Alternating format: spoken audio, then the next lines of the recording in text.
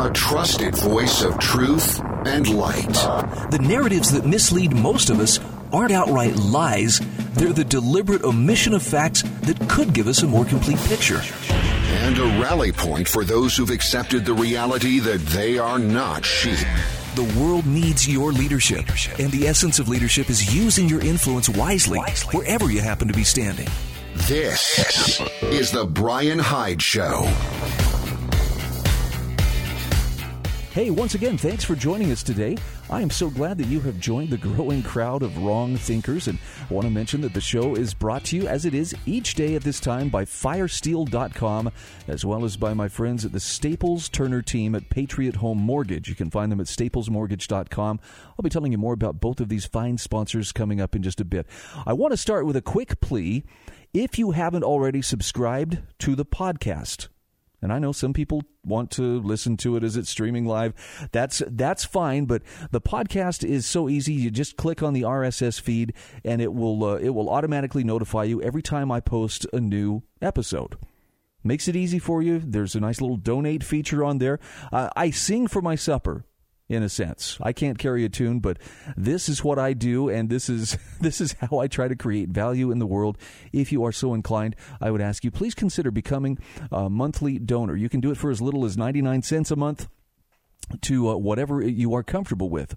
But I appreciate each and every donation. I treat each and every dollar as if it were sacred, because there is a sense of purpose and mission behind what I'm doing. It's not just about, please help me fund my new Porsche so that I can fit in with the rest of the crowd, Tad and Biff and everybody at the country club.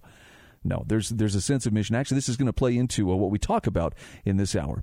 I want to start with a little follow-up on a video that I shared a couple of weeks ago. Do you remember the Ben Swann video, which showed numerous, as in at least a half dozen different scientific studies, which showed that face masks are largely ineffective at preventing the transmission of viruses? Now, don't take that as therefore you should not wear a face mask. Just understand it's solid data that shows it's not the panacea that it's being made out to be.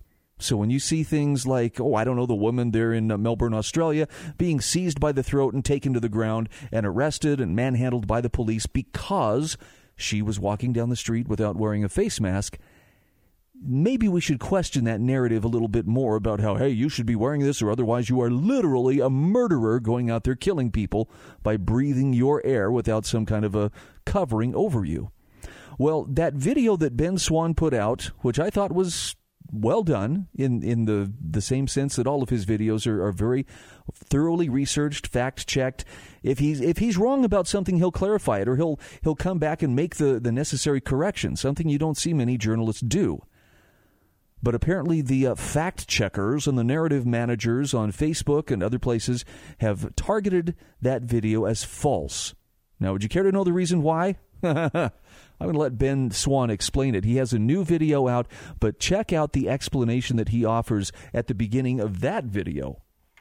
Here's what he has to say about the one that the fact-checkers have got their teeth into. Well, Facebook's so-called fact-checkers have struck again, this time claiming that my report, which showed that science proves that wearing a face mask in public does very little, if anything at all, to prevent the spread of a virus, is untrue. They say that report was false. Fake news, they claim, simply because they say the data is old. They didn't refute the data. They just say it's old. Well, guess what? Today we're going to show you a study that isn't old. In fact, it's not even a year old, not even 6 months old.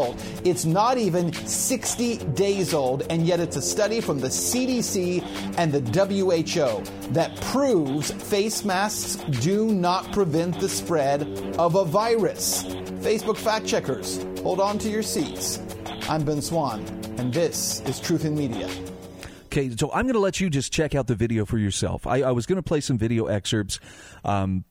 I would rather that you actually find 15 minutes of your day. Actually, the video is 14 minutes and 16 seconds long.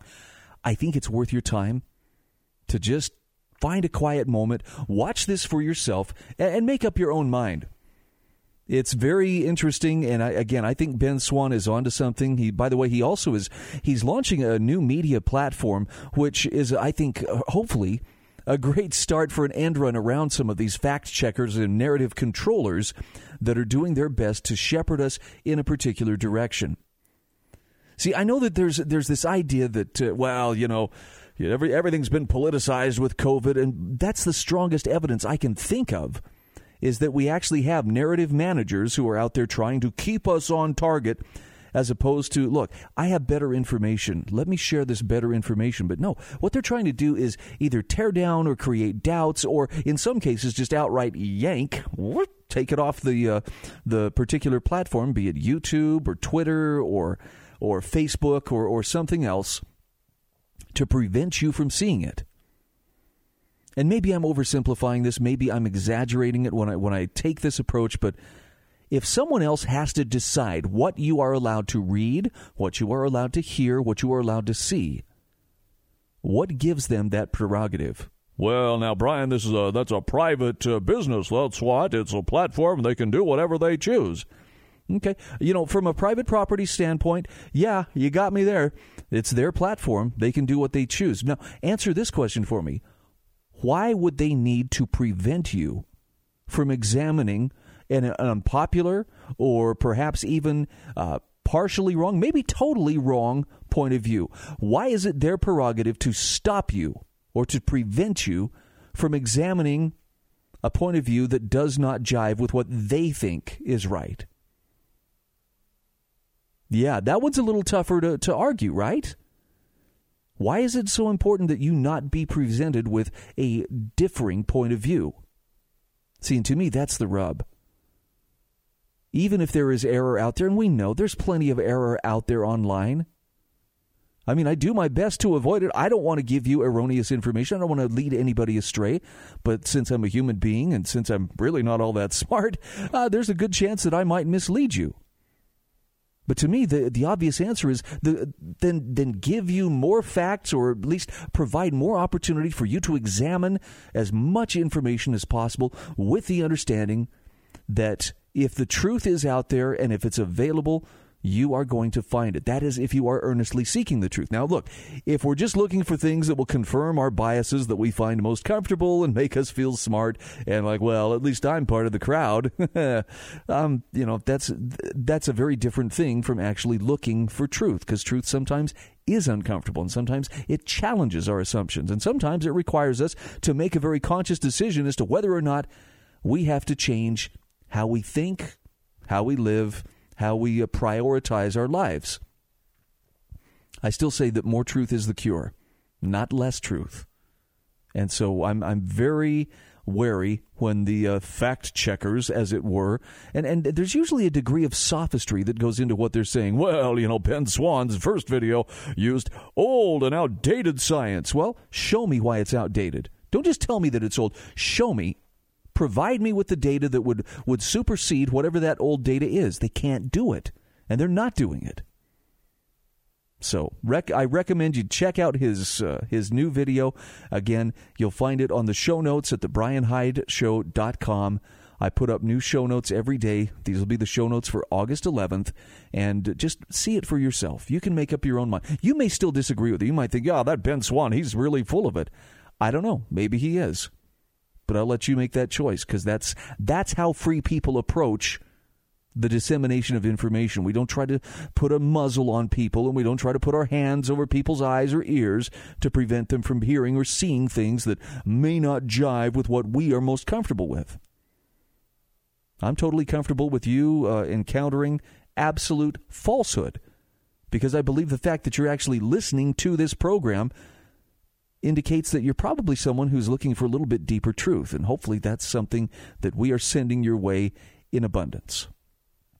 All right, coming up, I'm going to talk about what it's like to be an independent contractor. And I'm going to share some information with you about a very disturbing trend that is sweeping the country. California enacted AB 5 here not so long ago. New Jersey is looking at enacting something similar. There's even talk at the federal level. Joe Biden, yes, the erstwhile presidential candidate, is saying he wants to enact this too, in the name of protecting these independent contractors. Well, as an independent contractor, I do not need their protection. And in fact, their so-called protection very likely will cost me what remains of the living that I'm already making. I've got that coming up just the other side of the break. Want to mention my sponsors. In fact, I want to take a moment here to talk about firesteel.com. I love one of the slogans on their website. And you go to firesteel.com, one of the first things you'll see is rediscover fire. Remember what a big deal it was for Tom Hanks in Castaway, right? He's on the desert island. He's stranded. And one of his most difficult things he had to do was try to create fire. Well, I'll tell you, the folks at firesteel.com have everything you need to make it not only easy to do, their spark starters are just incredible, but they're also affordable, and they'll fit in your pocket. And they're not like matches, they're not like a lighter. You can actually take it on a plane, it's not a big deal. Firesteel.com. When you get there, look at the selection of products they have. When you make your purchase, put in my name, Brian, B-R-Y-A-N, at checkout, and they'll throw you a nice 10% discount. We'll be back after this.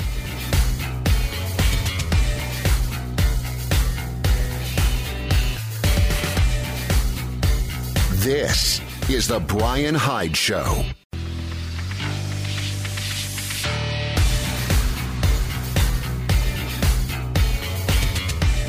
This is the Brian Hyde Show. And just like that, we are back. Welcome to the Brian Hyde Show, where we gather to engage and to revel in wrongthink on a daily basis, 2 hours every day. Of course, we break it up into nice segments to make it easily digestible. It's available by podcast if that's what suits your commute or your schedule better. But it really is. It's a privilege to do this. I cannot tell you how blessed I feel to be the kind of guy who gets to slide behind a microphone a couple times a day and talk to interesting people and hold forth on the current events and issues of the day, and hopefully do so in a way that's providing a little bit of light and knowledge for people who are looking for it. Because in a lot of ways, the world is it's becoming a pretty dark and scary place. Well, I'm here to tell you there's a lot of goodness out there, and I'm grateful that you have found this platform, and I would encourage you, subscribe if you haven't already.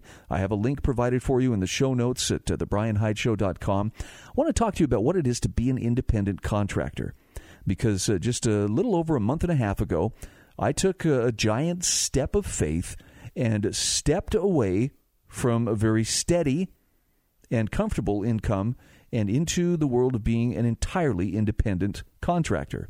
Now, some would say, well, that's a very foolish thing to do, Brian. Don't you know the economy is tanking right now and, you're just, you're being dumb?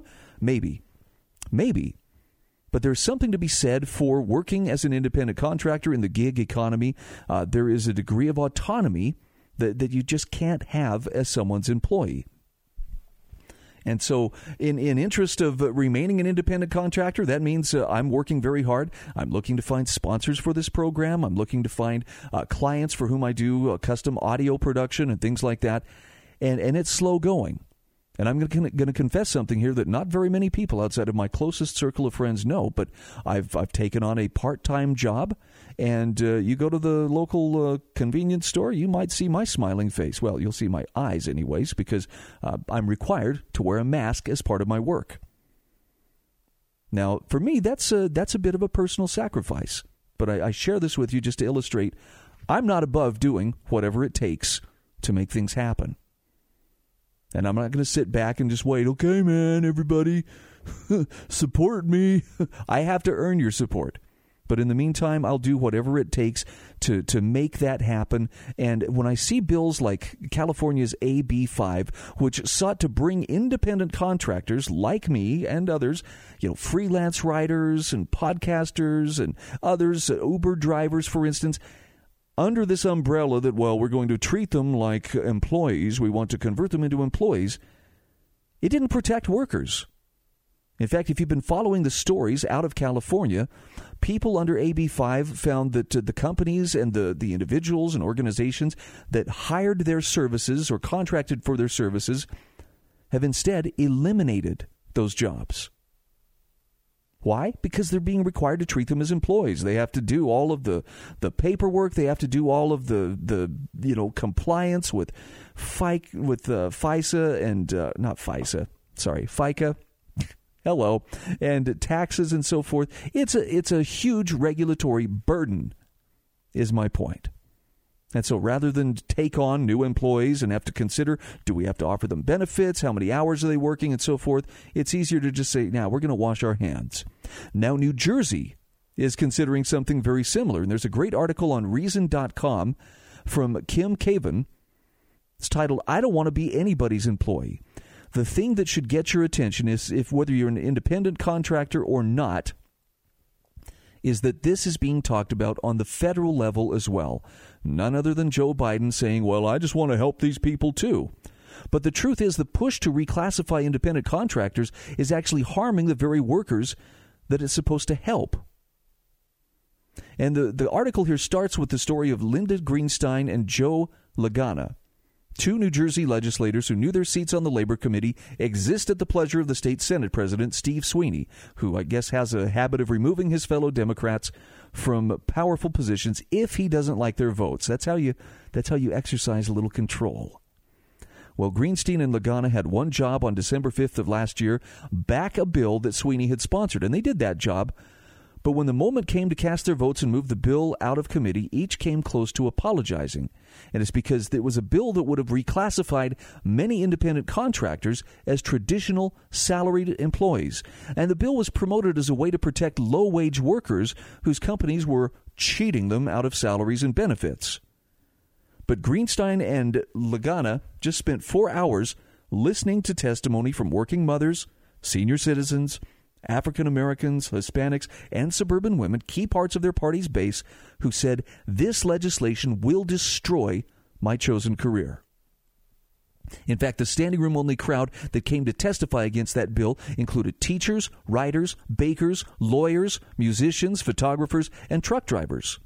And Kim Cavan says it included me, because the bills threatened the stream of freelance writing and editing income that I'd spent the last 17 years building. Now, Greenstein told the crowd, we heard what I consider an amazing amount of opposition, adding that the bill was the most confusing she's encountered in 2 decades in the New Jersey legislature. She ultimately voted yes, but she acknowledged for the public record that the legislation needed work, saying, quote, I think that somebody used the term unintended consequences, and it may be that's what's going on here. Now, Kim Cavan says, state and local or federal lawmakers, across America need to understand what those blue state Democrats learned that day. And the Democratic Party needs to amend its labor platform accordingly. The debate they were having in New Jersey shortly before COVID-19 struck will be of critical importance for the entire American economy if we intend to climb out of the post-pandemic economic wreckage. And with businesses failing right and left, you need to pay attention to this. The Democratic Party was going to roll out bills like this all across the country, hoping to compel companies to hire more people as employees with benefits instead of as independent contractors who get cash-only pay. That push started in California, where Governor Gavin Newsom signed its version of the legislation, AB 5, into law back in September of last year. Similar legislation was introduced around the same time in New Jersey and New York. On the federal level, the same lines were added to the proposed Protecting the Right to Organize, or PRO Act. But the rollout didn't go as planned. When AB 5 took effect back in January in California, you didn't see hundreds of companies convert these independent contractors into employees. Instead, those independent contractors lost work they loved, sometimes ending up without any income at all. Truckers, writers, photographers, and others filed multiple lawsuits against the state, and more than 30 cleanup or repeal bills were introduced in Sacramento. Even AB 5's original sponsor introduced a bill to try to fix some of the damage her law had done. Gee, that sounds like a resounding success, wouldn't you say? Well, spooked by the results they saw in California, apparently New Jersey lawmakers ended up withholding their support. The legislation stalled. In New York, which at least had the benefit of watching California and New Jersey go first, there was enough concern about pushback that Governor Andrew Cuomo, instead of giving full-throated support to that state's version, tried to create a task force to study the issue, but it failed to materialize before the pandemic kicked in. But at the federal level, Democrats are still clinging to the original playbook, and presumptive presidential nominee Joe Biden has endorsed the idea, tweeting both his support for AB 5 and saying he'll make a federal version of the law, the law of the land, if he wins the White House. He says California has paved the way to a better future for workers. And by the way, it has the support of other prominent members of Congress, Senator Elizabeth Warren, Bernie Sanders, and most Democrats in the House of Representatives, who all say that their stance is about protecting workers, even though California's example clearly shows these kind of regulations don't help the workers. They cripple huge swaths of the middle class, denying people flexibility, denying them the cash flow that they need. And flexibility and cash flow are going to be as important as anything when COVID-19 forces a lot of us to change the way we work. So I'm going to let you check out the rest of the article for yourself. I strongly recommend it. Again, it'll be in the show notes at thebrianhydeshow.com. Look, I'm not encouraging you that, well, you should be trying to become an independent contractor. I really believe this is something that's going to become a reality for more and more of us. And I hope I'm on the crest of this wave rather than catching the tail end of it. But I'm confident I've made a good decision. Please, politicians, don't screw it up for me.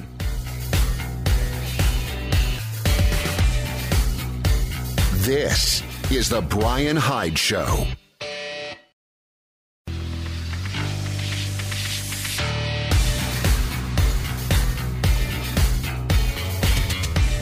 This is The Brian Hyde Show. Hey, once again, welcome back to the show. And once again, I'm going to encourage you, if you haven't subscribed to the podcast already, please go to the show notes at thebrianhydeshow.com.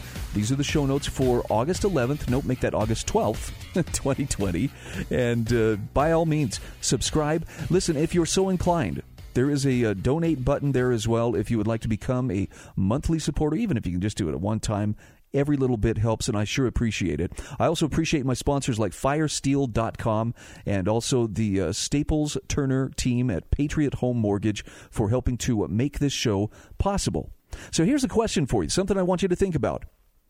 How important is your reputation? Now, this is kind of an interesting question when you ask it in the age of social media, right? Because I think reputation becomes interchangeable with branding. Well, welcome to the Brian Hyde experience, and, my branding is this and it's that. And I'm not telling you that it's a bad thing, to build a brand or to build an online presence. I mean, what is it most young people want to be today? I want to be an online influencer or a social media influencer. And some of them do extremely well. I mean, who knew? But James Walpole has a really powerful piece on why character matters in the here and now. But it also matters greatly to descendants that you will never meet. Listen to this. He says, I have to admit I was a little disappointed when I learned my line of farming ancestors was interrupted by the presence of a banker. Now, he says, I mean no offense to the wonderful, hardworking, valuable members of the banking community, but this Walpole of the 1800s threw a cog into my romantic historical conception of our family as agrarian types. But he says it turns out the story was a bit more complicated than that. If I remember my historical findings aright, he was not a fat cat, but he was a highly competent bank teller, detector of counterfeit currency, and, quote, reputed one of the foremost of the banking officials of the city. He lived and worked in Mobile, Alabama, before returning out of a sense of loyalty to place to Charleston, South Carolina. And most importantly, he was noted for his strict business integrity and his courtesy, and the community suffers great loss in his death. Now, James Walpole says, it gave me a lift to know that this man, as complicated and flawed as he must have been, was considered a decent and honorable man in his time. Now, he says, lest you argue that this is an irrational thing to be happy about, just consider the difference which having a dissolute father has versus having an upright one.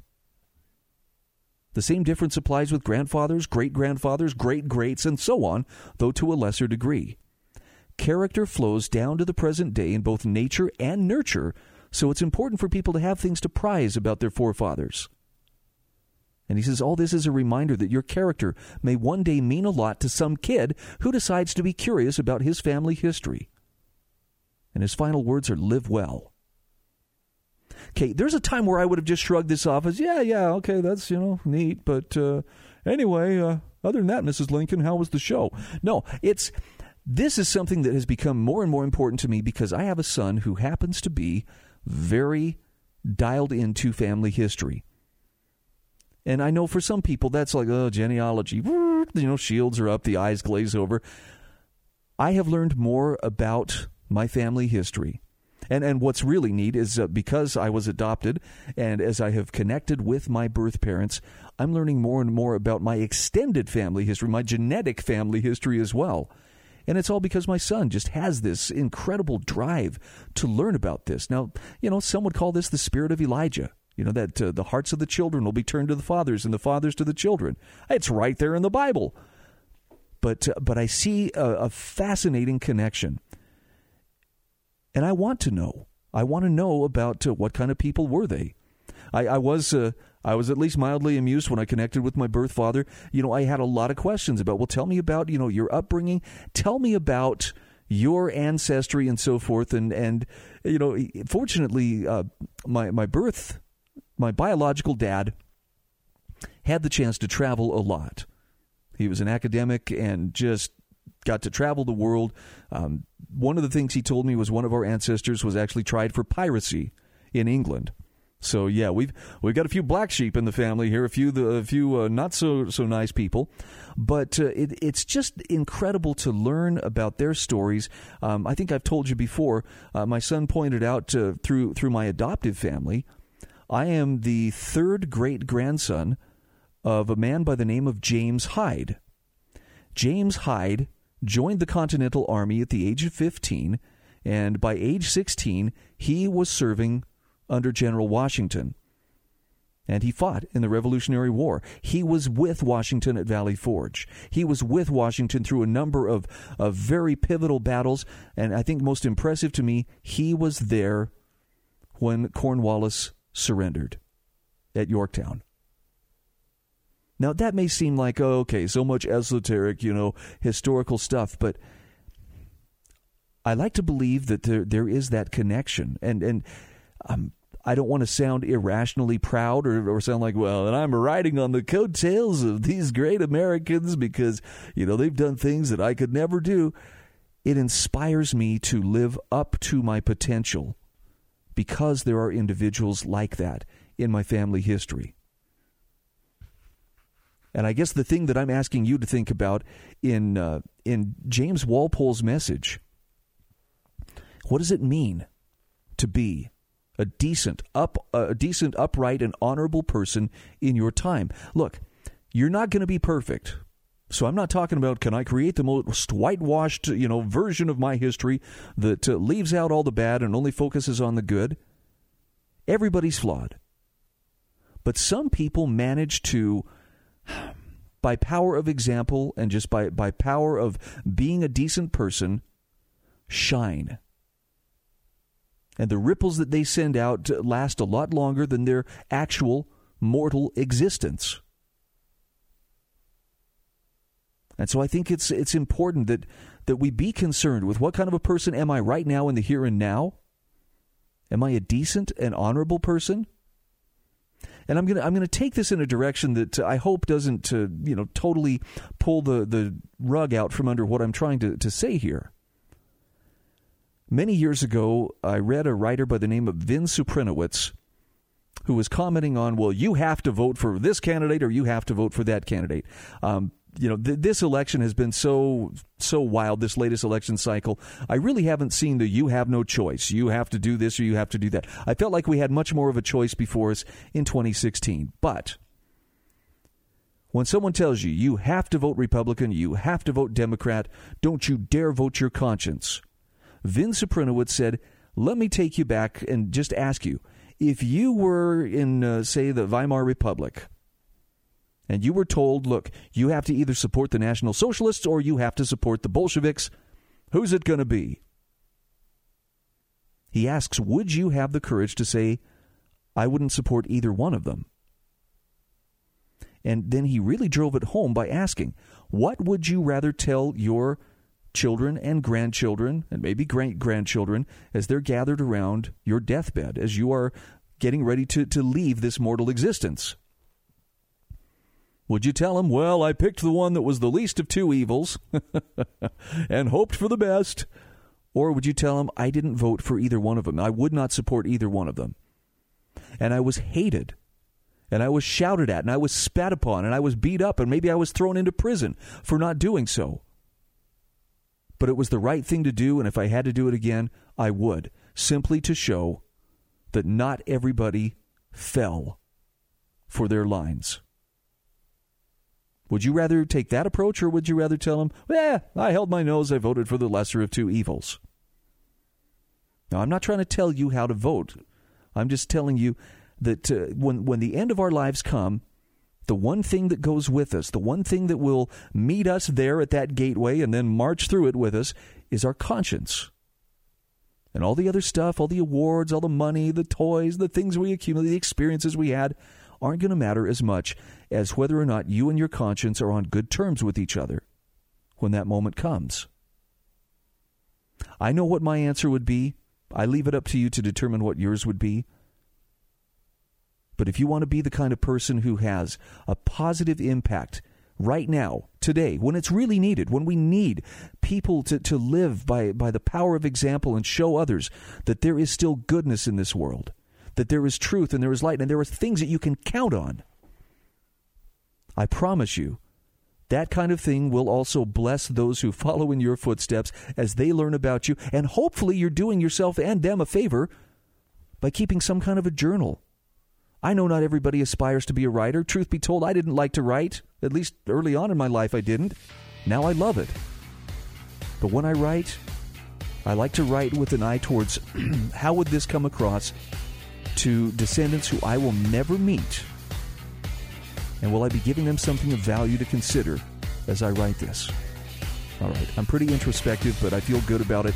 We're going to take a quick break. We'll be back right after this.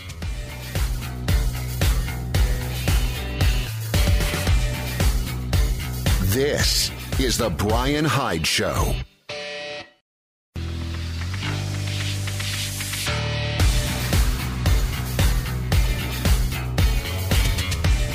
This is The Brian Hyde Show.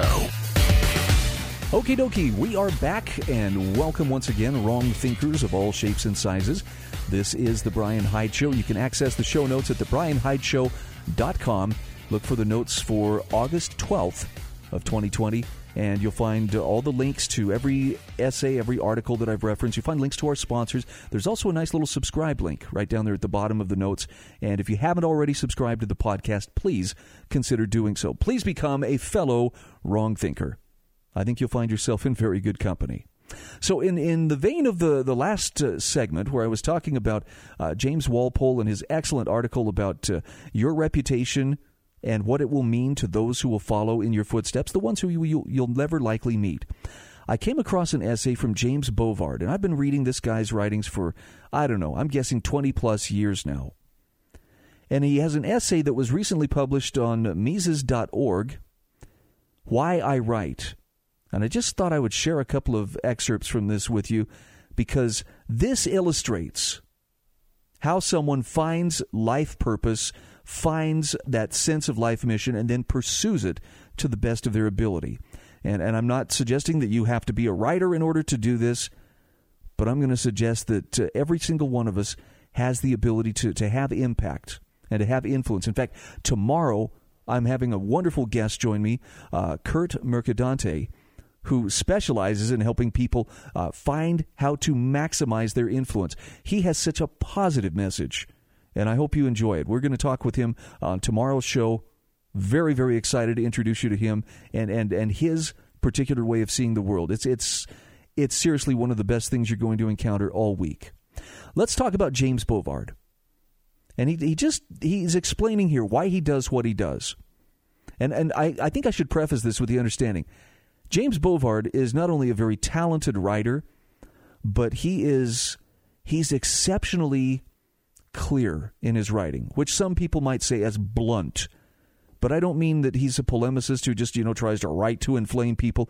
I just mean this guy speaks truth in such a way that some people lose their minds when they read it. They're not used to not having sugarcoating or, something that's trying to appeal to their prevailing biases. And that's what I love about him. Bovard says it straight. He just gives you the facts, and, it's up to you what to do with them. And a lot of people fly off the handle because they're just not ready for certain facts. But he talks about how he was born in Iowa, raised in the mountains of Virginia, attended Virginia Tech sporadically before dropping out to try his luck in writing. He says at some point in the late 1970s, individual liberty became his highest political value, and he resolved to do what he could to defend it. Because he says, I'd seen the federal government sabotage the currency, ravage Southeast Asia with an unjust war, and tumble into disgrace with the Watergate scandal. Then the pratfalls of the Carter administration, following the depravity of the Johnson and Nixon administrations, spurred a sense of impending political and economic collapse. He says, after moving to the Washington area in 1980, I was appalled to see what passed for good writing inside the Beltway. The prevailing standards seemed designed to make magazine and newspaper subscribers regret ever learning to read. Many articles resembled a numbing 4-hour Politburo speech. Voiceless prose with low-watt righteous drone was the tacit ideal. Go, team, go was the epitome of literary excellence. He says there was nothing to learn from the vast majority of pieces except which side of a dispute the author favored. Alternatively, some writers prided themselves on being perpetually overwrought, a blight that reached epidemic levels after the election of Donald Trump. So James Bovard says, if I was expecting mental stimulation in Washington, I came to the wrong place. Political thought consists of making accusations or making excuses and not much more. He says D.C.'s mental currents usually only let the froth rise to the top. Any idea not immediately profitable to one of the political parties or major interest groups usually sinks without a trace. As French essayist Paul Valéry warned, at every step, politics and freedom of mind exclude each other. And James Bovard says, I was astounded at the paltry evidence used in Washington controversies. Policy clashes were dominated by competing groups of know-nothings or know-almost-nothings. Combatants seemed unable to comprehend anything that happened prior to the most recent congressional recess. Perusing federal audit reports from prior years was considered akin to excavating an ancient Egyptian tomb. Because few people bothered becoming well-informed, he says the city was easy prey for intellectual con artists. According to politicians and their media collaborators, government is practically a hovercraft floating along and gently guiding and assisting people on the road of life. But he says the state that I had met on my life's pathways was often oppressive, incompetent, and venal. He says, I saw no profit in delusions about the benevolence of officialdom. Instead, I realized that idealism on liberty demands brutal realism on political power. This is why he tends to offend people, for all the right reasons. A fanatic is a man that does what he thinks the Lord would do if he knew the facts of the case, according to 19th century humorist Finley Peter Dunn. Similarly, James Bovard says, I assumed that if folks only knew the facts of the matter about the government, they would rise up and demand an end to the injustices they suffer daily. Now he asks, did I presume that the political truth would set Americans free? Well, maybe I wasn't that naive, but he says, I still thought that damning facts would wake up enough Americans to stop government from destroying everyone's freedom. Floundering programs survived in part because critics' prose was often more impenetrable than a Federal Register notice. He says, I savored the challenge of translating federal idiocy from tangled jargon into plain English. My goal was to write, not that the reader may understand, but that he must understand, as the ancient Roman rhetorician Quintilian advised. If I could lucidly explain government shenanigans, perhaps people would finally recognize how political and bureaucratic racketeering were leading the nation astray. Now, he says, some editors appreciated how I scavenged up hard facts to buttress hardline views. Spending time in federal agency libraries, rifling through their archives, he says, I saw how government power was stockpiled by lie after lie. And while the specific deceits vanished into the memory hole, politicians' prerogatives continually grew. I saw that time and time again. Early opponents foresaw and forecast how new programs would crash and burn, but their alarms were ignored. The systems seemingly conspired to bury all evidence of its debacles. He says, in ancient Greece, the famous cynic philosopher Diogenes scoffed at a rival who had practiced philosophy for such a long time and yet never disturbed anyone. He says, I had the same view on writing, though admittedly I've been biased toward raising a ruckus since I was knee-high to a grasshopper. But in Washington, much of what passes for journalism is simply shilling for Leviathan. It was impossible to overstate the servility of reporters proud to serve as stenographers with amnesia. That is the best description. He says, in contrast, I was one of those Philistines who gave no credence to an agency's mission statement. After I wrote a piece in 1983 lambasting a new program to lavish studies on businesses purportedly to train workers, an assistant secretary of labor denounced my callously cynical concept of the American free enterprise system and wailed that Bovard was determined to disparage all government efforts without giving President Reagan's reforms a chance. He says, actually, I was happy to disparage all government's efforts doomed to repeat past failures. He says, I learned how to smell a policy rat and relished hounding and pounding wayward federal agencies and vexing scoundrels of all political parties and creeds. If you can make government a laughingstock, then the battle is half won. As H.L. Mencken quipped, one horse laugh is worth 10,000 syllogisms. From a federal jobs program that built an artificial rock for rock climbers to practice on, to federally paid artists who groped each other's naked bodies to recognize male and female characteristics, to AmeriCorps recruits releasing masses of colored balloons to fight child molesting. He says, I showcased rollicking absurdities wherever I could find them. Now, he goes on here. He talks about a few more of his successes, but I'm going to cut to the chase here. As he talks about the more oppressive government became, the more he felt he had a duty to write. And he says, over the years, federal chieftains have provided my favorite accolades, including denunciations of my work by the Secretary of Labor, the Secretary of Agriculture, the Secretary of Housing and Urban Development, the Postmaster General, and the Chiefs of Transportation Security Administration, International Trade Commission, Equal Employment Opportunity Commission, Drug Enforcement Administration, and Federal Emergency Management Agency. Wow. That's a guy who got noticed. He says, happily, I continue to find some editors undaunted by the rage my articles sometimes evoke.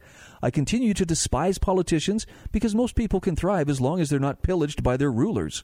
He says, one of my early lodestars was Edmund Burke's maxim, people never give up their liberties but under some delusion. But what if the media fosters delusions that lull people into ever greater submission? And he asks, and did I greatly overestimate how many people would make any effort to defend their own rights? Either way, he says it's vital to maintain an intellectual skirmish line against Leviathan's worst excesses and boldest offenses. As long as we keep writing for freedom, he says, we are winning.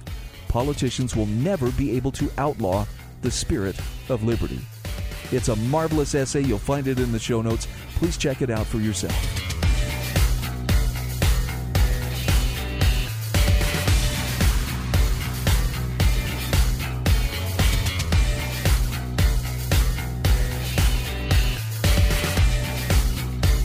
This is the Brian Hyde Show.